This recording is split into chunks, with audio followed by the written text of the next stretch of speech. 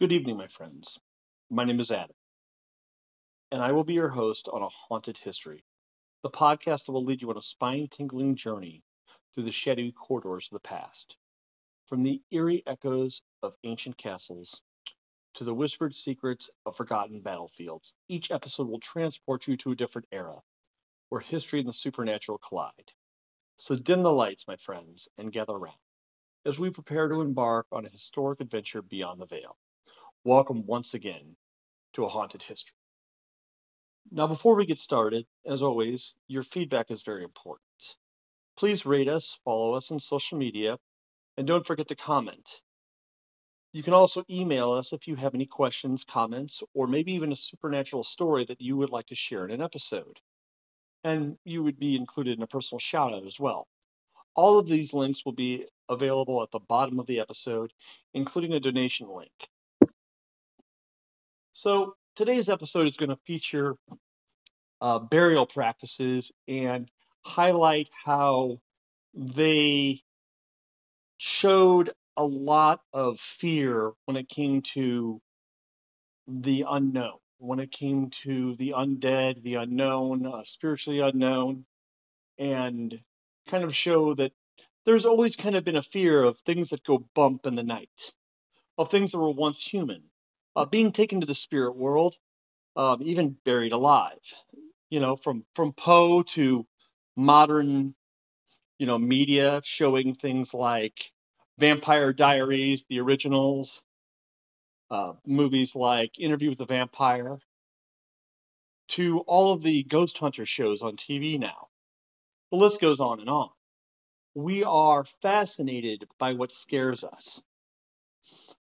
But why is that? Where do these concepts come from? And how old are they? They're not as new as you might think. In fact, fear of the undead is not that recent.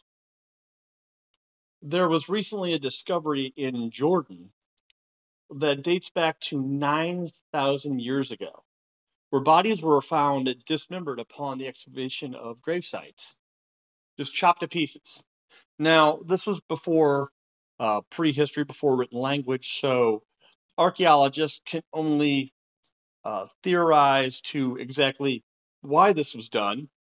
I guess they thought either A, you hate your neighbors, or B, you were scared they were going to come back as something else. Now, fast forward 4,000 years, and there seems to be an understanding that the spirit survives outside the body. Now, this would take place with more written language when you come to Mesopotamia and Sumeria. So, in the Epic of Gilgamesh, which is one of the first recorded epic poems on record, you actually have the mention of Lilithu, uh, which, if you're into the vampire lore, if you're into the vampire shows at all, you probably recognize the name Lilith on there. So this would actually be part of the creation myth of Lilith on there. Now, in ancient Sumerian, I can't even pronounce the name that they actually called her, but it does mean dark maiden. And her creation story is kind of fascinating in the fact that it kind of moves around depending on what culture you're focused on. The ancient Egyptians had a different origin myth, as did the Greeks, moving up all the way through the Middle Ages. And then you've got Jewish folklore, which focuses on Lilith being actually the first Eve, the first wife of Adam. And to some, that might actually be confusing because that was not mentioned in the Bible. It was mentioned in a later text, which they now call Genesis 1, where Lilith, or the first Eve, was created alongside Adam. And then there's Genesis 2, which we know as Adam's rib being removed and the second Eve, his wife that we now know of, coming into being. So I don't know why Lilith, the first Eve, would have been tossed out of paradise. In fact, I couldn't really find any record on that. But the theory that she preyed on virile men and pregnant women and children has long been legend, and that she was known as pretty much the Queen of the Damned. So the original queen vampire, the creator. This was true all through Mesopotamia. The Greeks also have their own origin story. Obviously, she was a daughter of Zeus. He pretty much gave birth to everybody in Greece, and he gave birth to most of his problems that he had. So it's one of these things that we don't exactly know where it started. We think it started in Mesopotamia, but the story evolved and stayed alive and stayed present through many different cultures, all the way up to the Middle Ages. In Jewish folklore, there have actually been talismans and amulets found with the inscription, the first Eve, meant to actually protect against these kind of attacks. And as far back as Mesopotamia, amulets and talismans were present to protect against attacks from the undead. They were particularly scared of things that drank blood. So that was one way they protected themselves. They also had certain rituals they did, but I've not found any detailed documents as to what those rituals actually were. Now, as far as deviant burials, as I mentioned before with the one where the dismemberment happened 9,000 years ago, I want to mention again that they don't know if that's the reason why, but unless you really hate your neighbors, that's what I would think it would come from. But deviant burial sites, as they are called, have been found throughout Europe in various forms, with stakes being placed through bodies, hands and feet being bound. And one of the first popular ways to actually kill a vampire would be to decapitate it and then place the head at the feet. So in Greece, there actually have been records of bodies being pinned down by giant boulders, legs, arms, necks, even the head.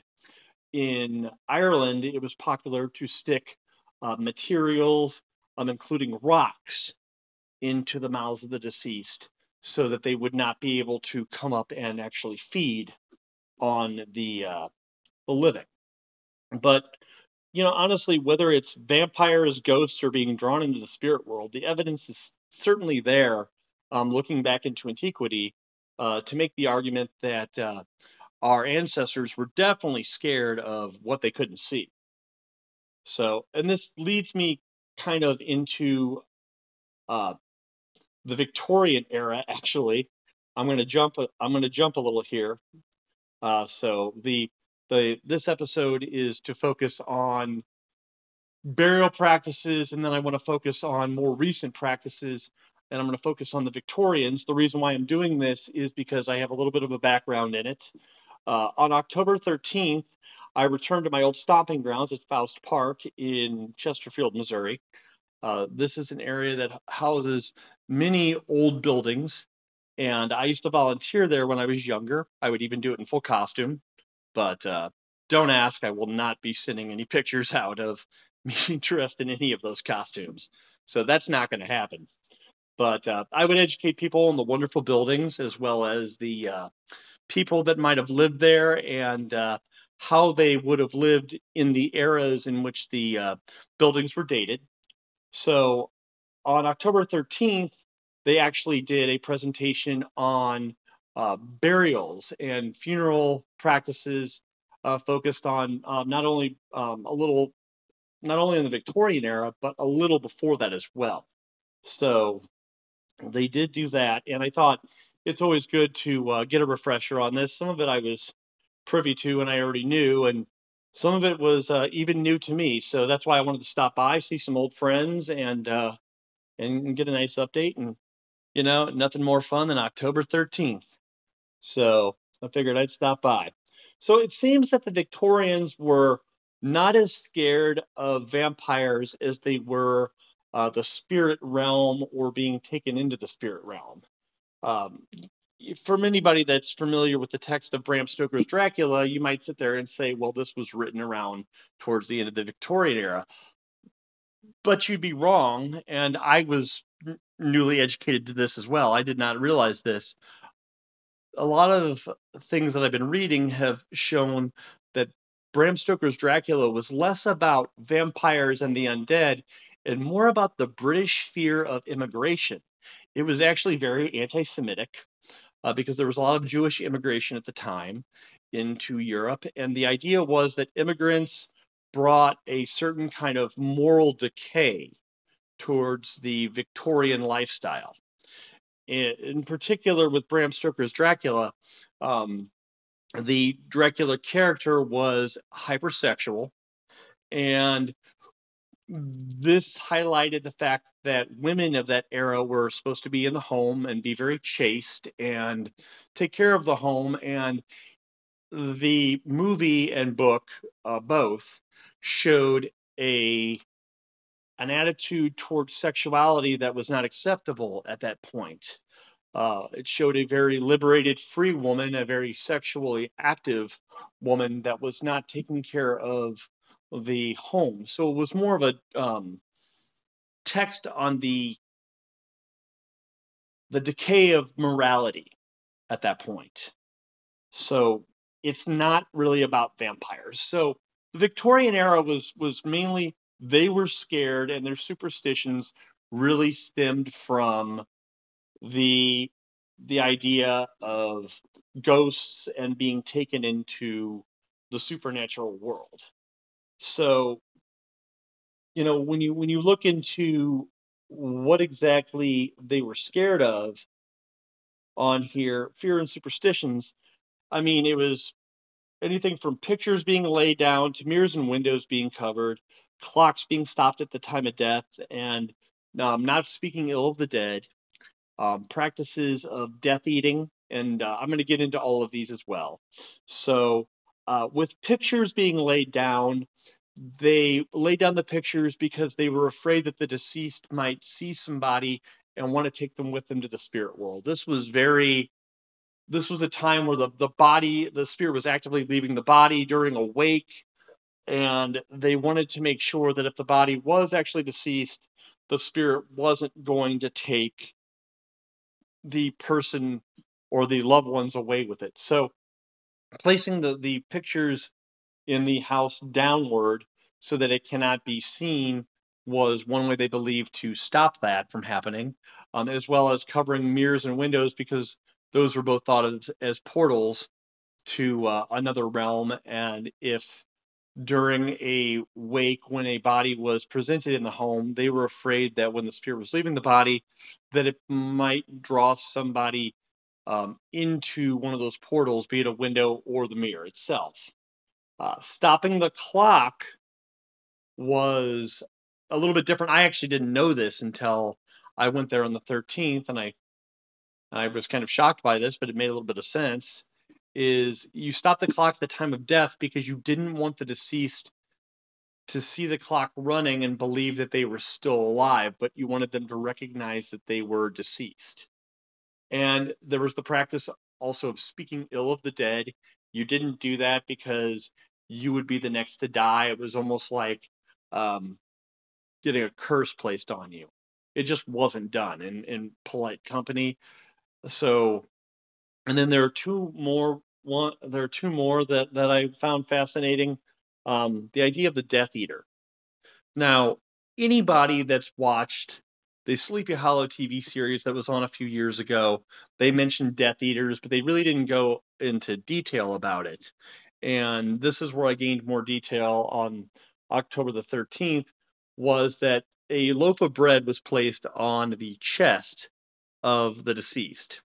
And it was meant to be eaten by the Death Eater. So a Death Eater is somebody that would eat the bread, and the bread was supposed to absorb the sins of this person. So they would eat the bread, and the idea was that they would take on the sins of this person, and that person would be able to go into the afterlife. In fact, this was so popular and business was so good that people actually made a living doing this in certain communities and would go from funeral to funeral, offering their services, eating the bread of the dead, and becoming Death Eaters because it was quite lucrative on that.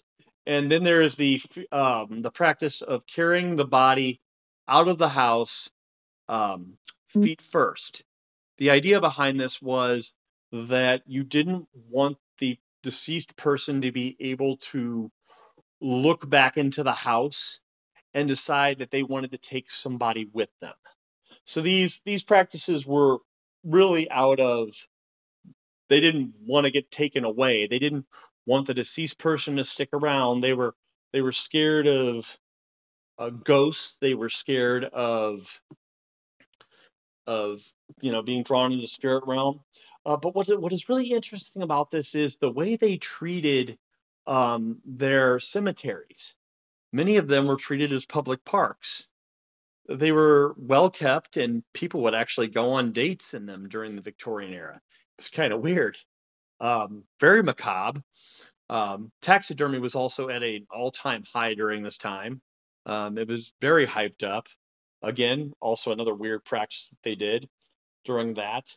So now there is the difference between I've mentioned cemeteries, but there's a difference between a cemetery and a graveyard. Some people know this, some people don't. So a graveyard is usually smaller, and it would be attached to a church. Now, with the graveyard, you cannot bury somebody that's been cremated.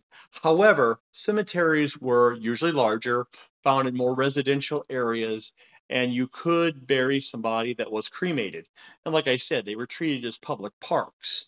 You would go on dates, go on strolls. It wasn't just like we do today, going to the cemetery or the graveyard to visit a deceased relative or view their gravestone. It was meant to be more of an entertainment, which was kind of weird. And among their other weird practices that they did around the dead was the actual wake itself.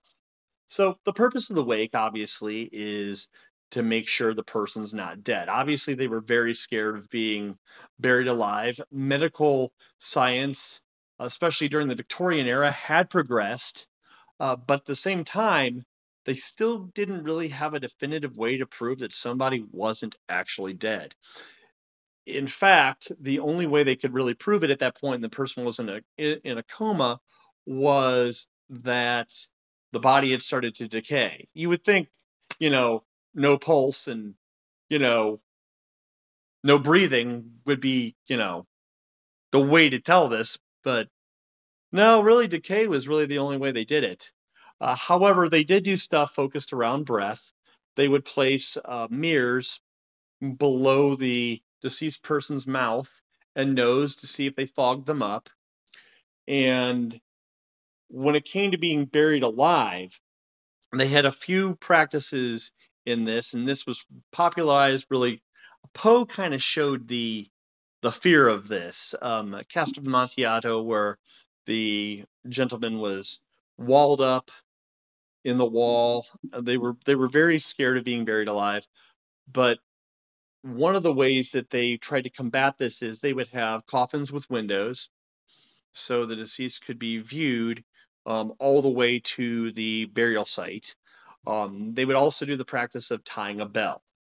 So they would tie a bell to tie a rope to the person's hand, and the rope would lead through a pipe up to the surface where it was tied to a bell.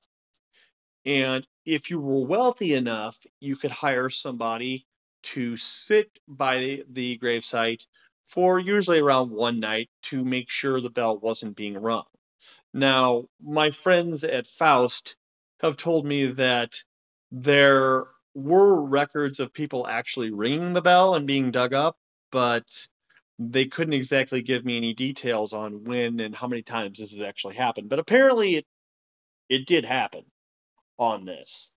The wake itself was kind of funny in the fact that it was treated half as observing the body to make sure the body wasn't dead, and almost like a party. And when I say that, it gets kind of weird. So they would bake a cake, and yeast around this era did not rise really high like it does today. So the cake wouldn't be very large. So what they would do is they would invite their neighbors, as I was told, to bring like layers. And the more layers on the cake showed your social standing within the neighborhood. So whoever had the highest cake during a wake, it would show them to be the most popular or prominent person. So, and this wasn't the only weird practice they did. In fact, undertakers would prey, especially on widows. I mean, these guys could have given P.T. Barnum a run for his money as salesmen, because they would go after women, and what they would do is they would try to sell coffins to them that were very ornate and very expensive. But the idea really wasn't behind the fact that these coffins were for the deceased. The idea was that the coffins would attract a wealthy suitor that might stop by, and they would see the wealth and the opulence of that widow through the kind of party she threw, as well as the coffin that she provided on there. Now, so everybody knows about flowers. And if I'm moving through this too fast, I apologize on this. But so everybody knows about the flowers at a funeral. Most people think, like I would, oh, they're to show respect and you buy flowers. And nowadays it's, the bigger bouquet show, or the bigger arrangement shows, how much money you have or how much you cared for the deceased. Back during colonial and Victorian times, and I would think even beyond that, flowers were actually used to obviously mask the stench of decay. A wake usually lasted about 3 to 4 days, and it was because most family members had to travel very far. I mean, they all didn't live in the same area. So you wanted to try to keep things as fresh as possible. I mean, the body was washed and the body was prepared and herbs were applied, but the more flowers you had did help mask the smell that did arise from this. And so here's a funny fact that I didn't even know, and it didn't even occur to me. So the idea of a living room versus a parlor. So parlors are where you displayed the body, because there was usually not a place nearby that you could take the body to.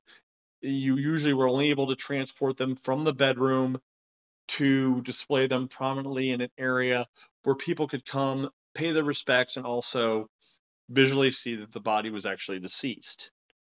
But towards the end of the 1800s, around 1880, there was a huge boom in funeral homes and a way to actually get the body out of the house and nicely displayed in a different area, obviously.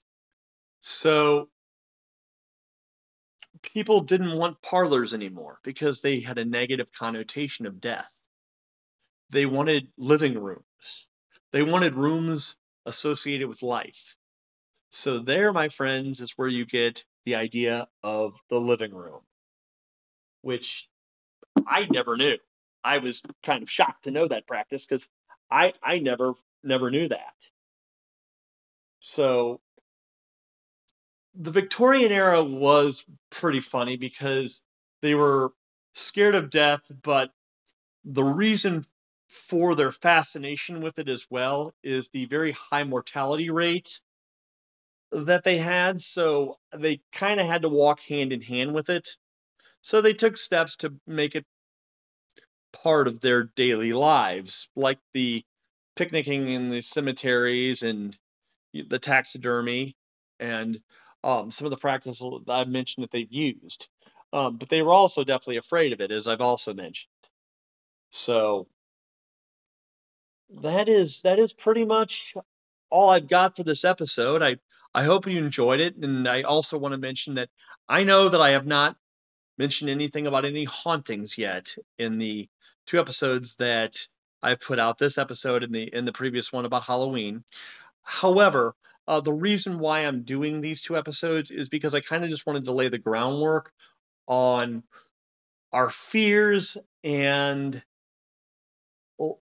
of the macabre and also our fascination of it. So the next episodes I have will be more on hauntings and things of that nature. I do promise that. But there'll be plenty of history as well.